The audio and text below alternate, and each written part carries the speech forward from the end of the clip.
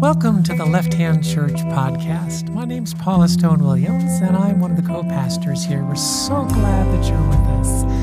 We love having you join us here at Left Hand, and we would love it if you would join us in a financial way as well.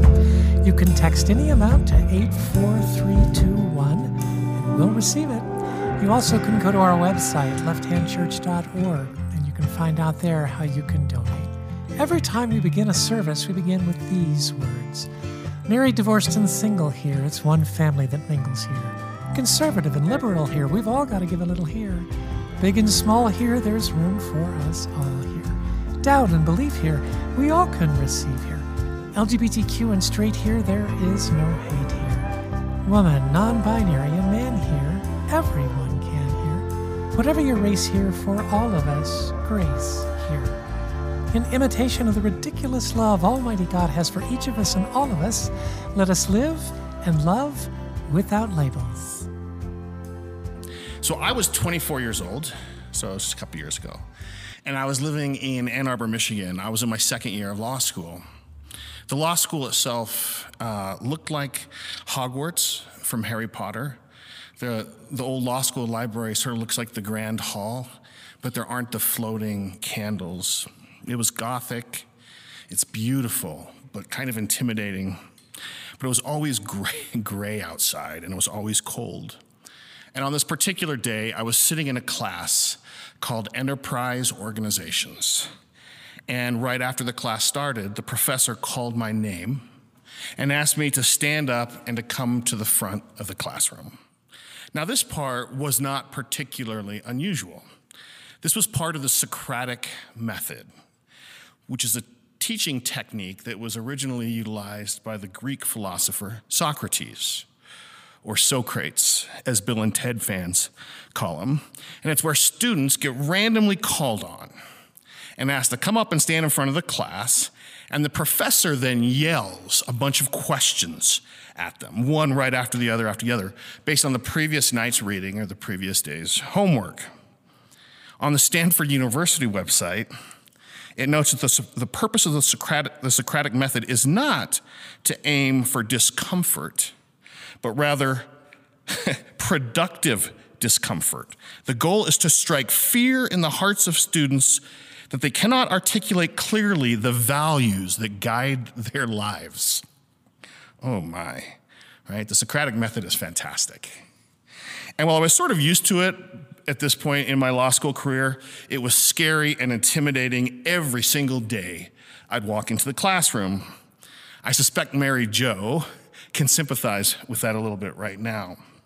So on this day, I got up, I walked slowly to the front of the classroom, but I honestly do not remember walking there. I just sort of arrived, I think. And the professor started yelling questions at me, one after another, but I could not hear him.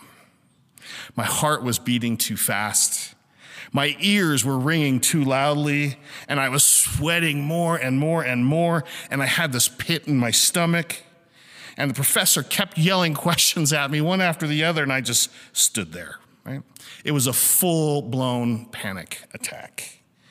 I was panicked, and I couldn't articulate any thoughts. I could not articulate any words, and I was supposed to be talking and engaging in this Socratic back and forth with the law school professor, but I just looked straight ahead with a dumb look on my face. I started stuttering. I wasn't able to answer any of the questions. I think looking back in that moment, I was not able to, quote, clearly articulate the values and beliefs that guided my life. It seemed like I was up there for an hour. I bet it was only a minute or 3, but it was a nightmare moment in my life, and truth be told, my heart right now is beating fast just thinking about it. So what happened next? Another student raised his hand, and in response to the professor yelling questions at me, he said, "What I think John means to say is this." And he slowly started walking me through the answers to these questions. And I think that calmed me down just enough where I could start to sort of answer some of the questions that the professor was yelling at me. To this day, I don't know what happened to that student who raised his hand and bailed me out like that. But I will say, we were not friends, we weren't acquaintances. But 20 years later, if Nicholas Smith ever needs anything in the world, he knows all he has to do is call me. Today, I'm going to focus on the importance of words and speech and rhetoric by looking at Paul's speech on Mars Hill in Acts chapter 17. Paul uses his ability with words to talk about two things that we're going to focus on today. One, how do we look for God? How do we find God? How do we see God? And two, is it possible to find God? Is it possible to see God in pagan writings, ideas, artwork, poetry, and words? In other words, can things outside of the Judeo-Christian tradition point us to God? It's a really, really important question for us in a multicultural society in 2020, I think. Ready? So turn your Bible to Acts chapter 17. By way of background, Acts is a book that talks about the history of the very, very, very early church.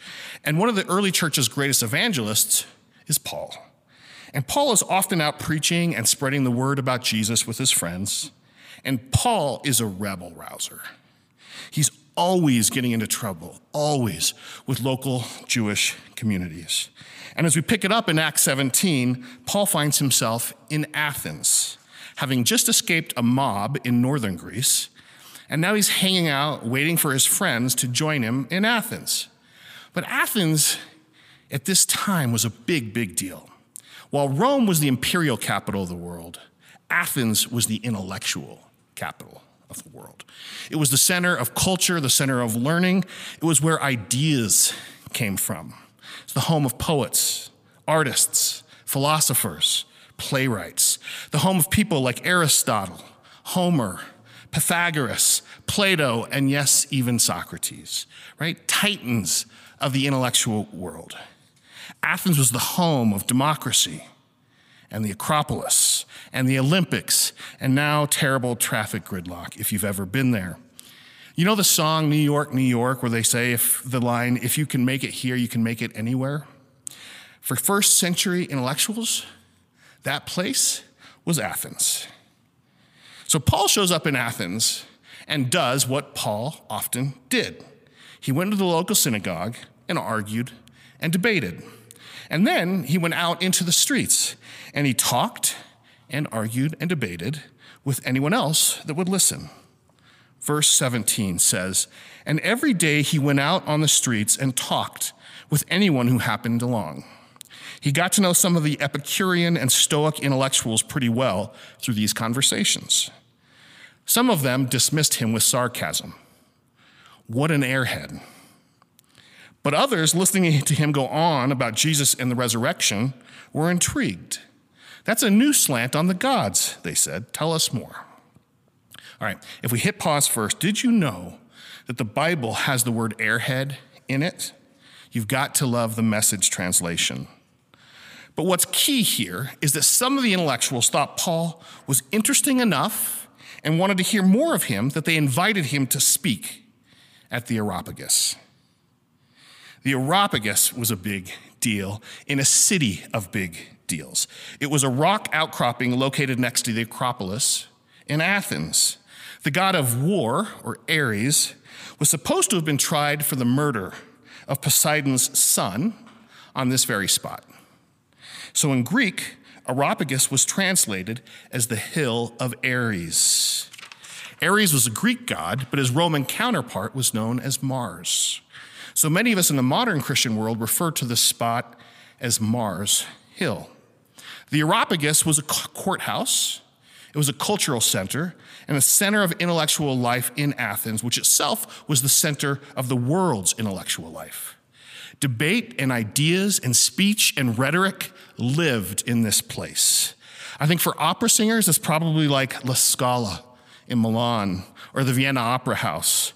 For punk rockers, it's maybe like CBGB. For comedians, it's maybe like the Tonight Show with Johnny Carson, right? People wanted to speak there. Words and speech and rhetoric and putting words together and cadence and content and delivery all mattered here. It was the place for intellectuals. And Paul was now offered a chance to introduce these people to God using his skill with words. So he steps out onto the big stage and he delivers the only classic oration in the entirety of the scriptures. The only classical oration in the entirety of the scriptures. It's the fullest reported speech in the missionary career of Paul. And there are books and books that are written about what he says on Mars Hill. But I want to focus on a particular theme that runs throughout his talk. We'll pick it up in verse 22, again, using the Message translation. So Paul took his stand in the open space at the Areopagus and laid it out for them.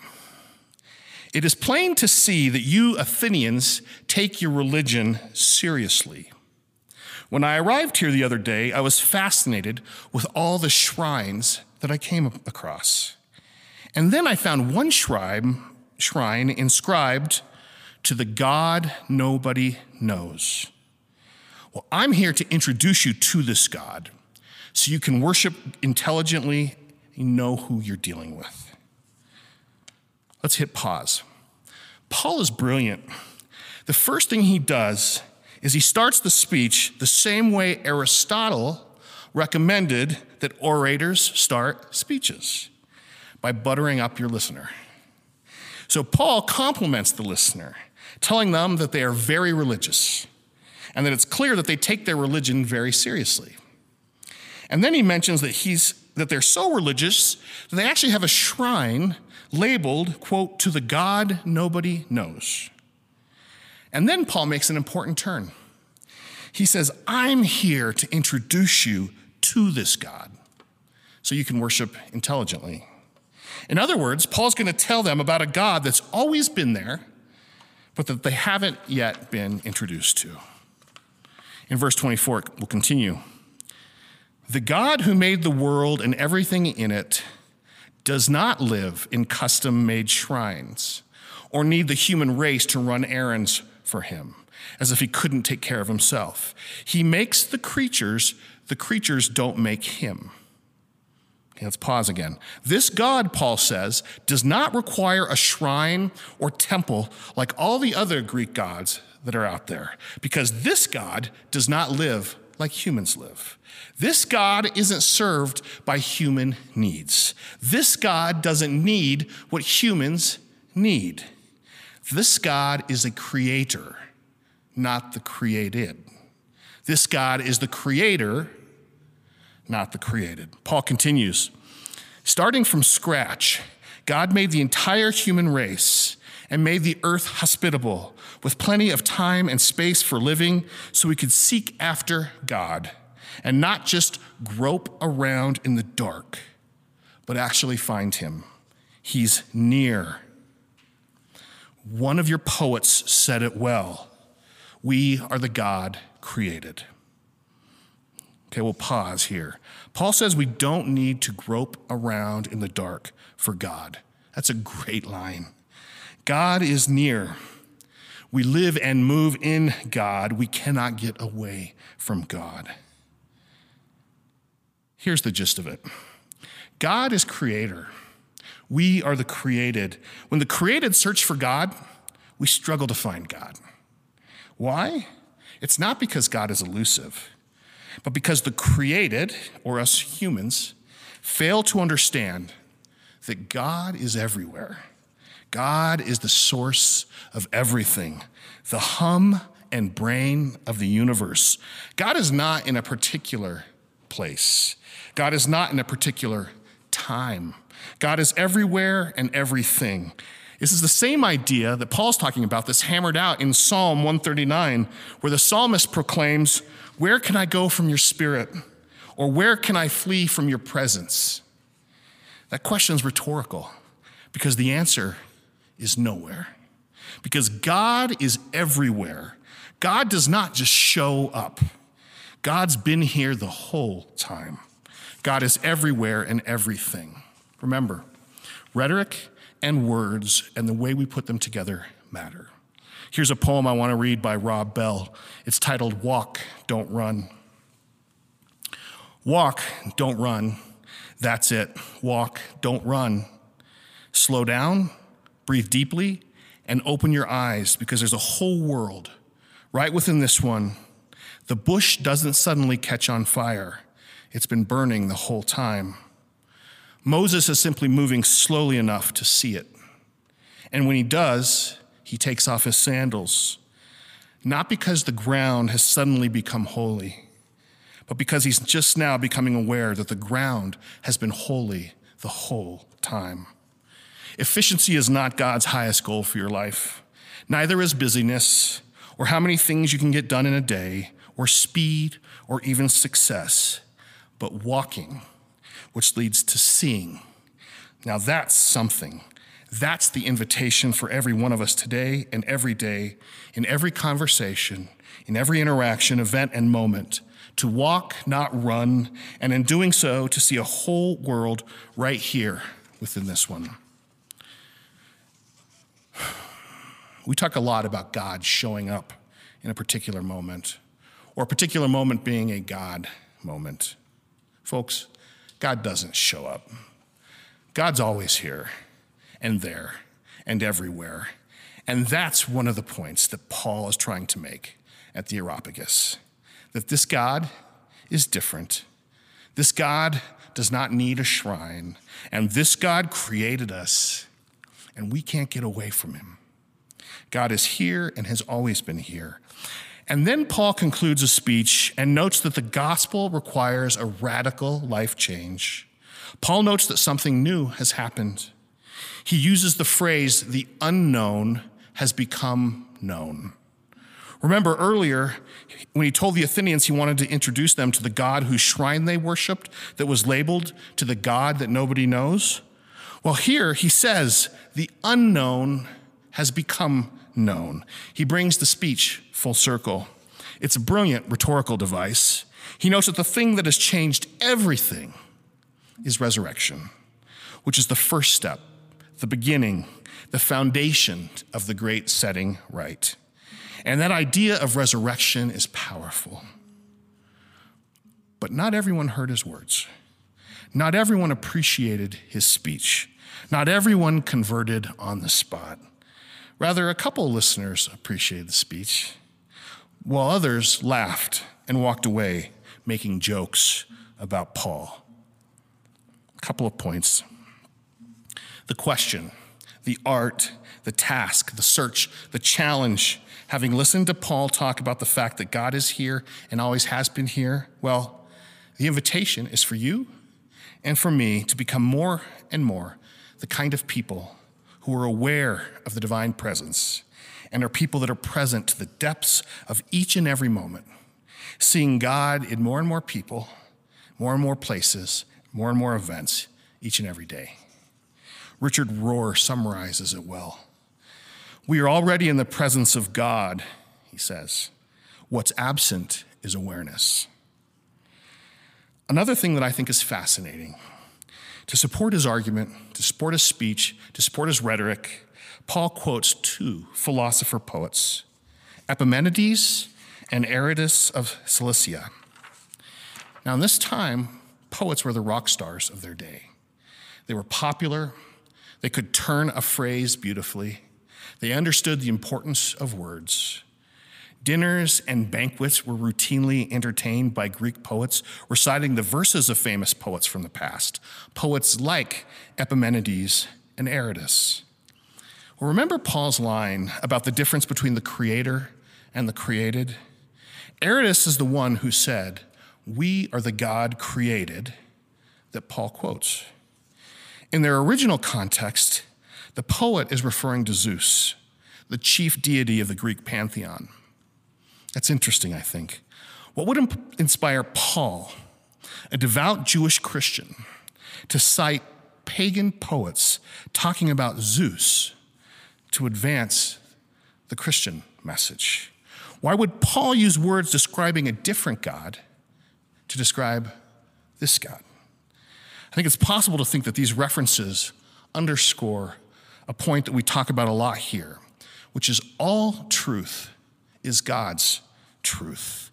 All of us live and move in the presence of the one true God, even if we don't have the words or the concept of that one true God.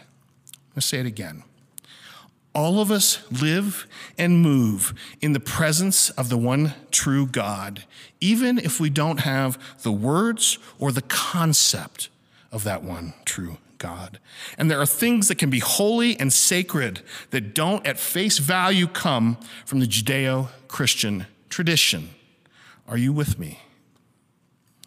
The truth is, we can find something holy and we can find something sacred that doesn't necessarily come from the Judeo-Christian tradition, and that thing can still show us God's truth. The thing that at first glance isn't sacred in any traditional Christian sense can actually show us the presence of the one true God who's been here the entire time. I'm going to conclude by going all Hamlet on you tonight. Part of Hamlet is based on this idea of a play within a play. In Hamlet, the character Hamlet uses a play that comes to town to prove his uncle Claudius's guilt.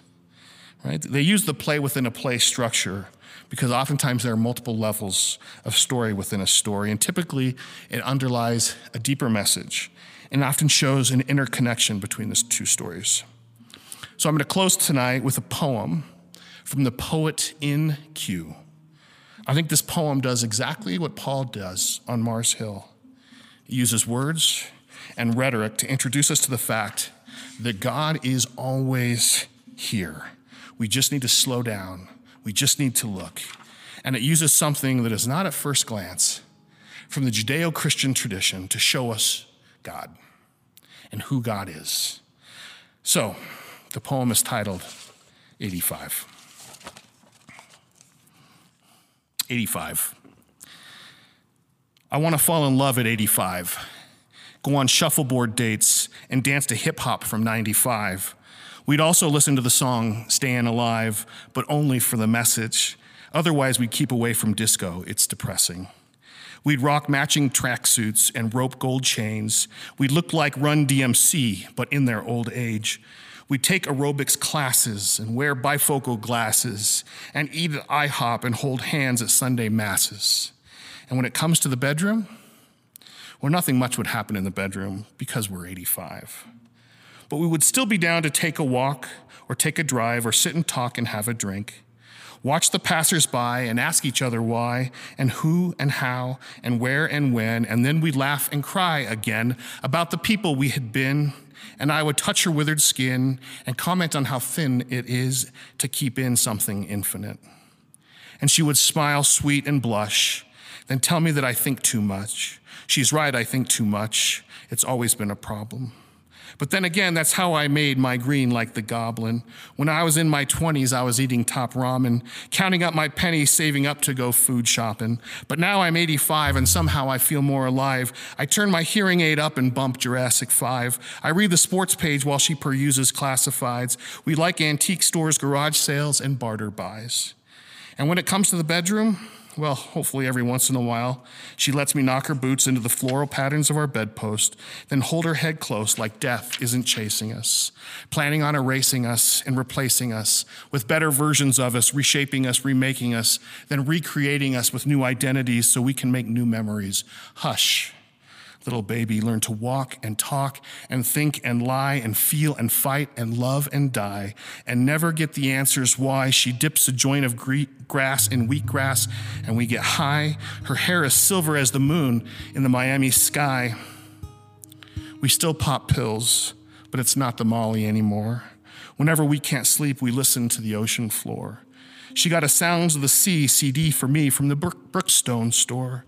And ever since, I've been snoring like a really good metaphor for snoring. Sorry, I go blank sometimes. What? I'm 85. I'm not complaining. I'm just happy that I'm still alive and happy that I have my better half by my side. Superfly. She doesn't look a day over 75. When I first saw her, I was totally in awe. She was classical, so I was like, Yo, mama.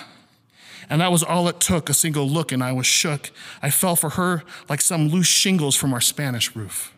And I will love her till she loses every last root and has to glue dentures into her gums to chew solid food.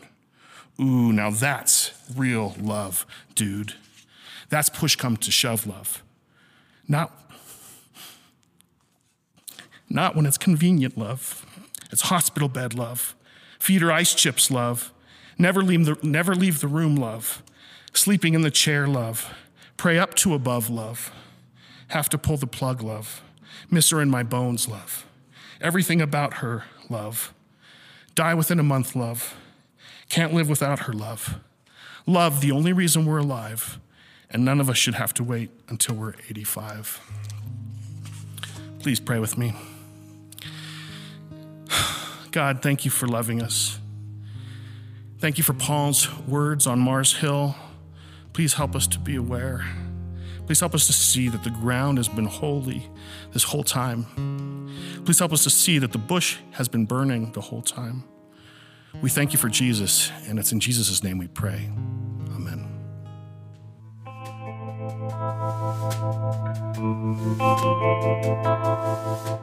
This is John Gaddis. I'm one of the co-pastors here at Left Hand Church.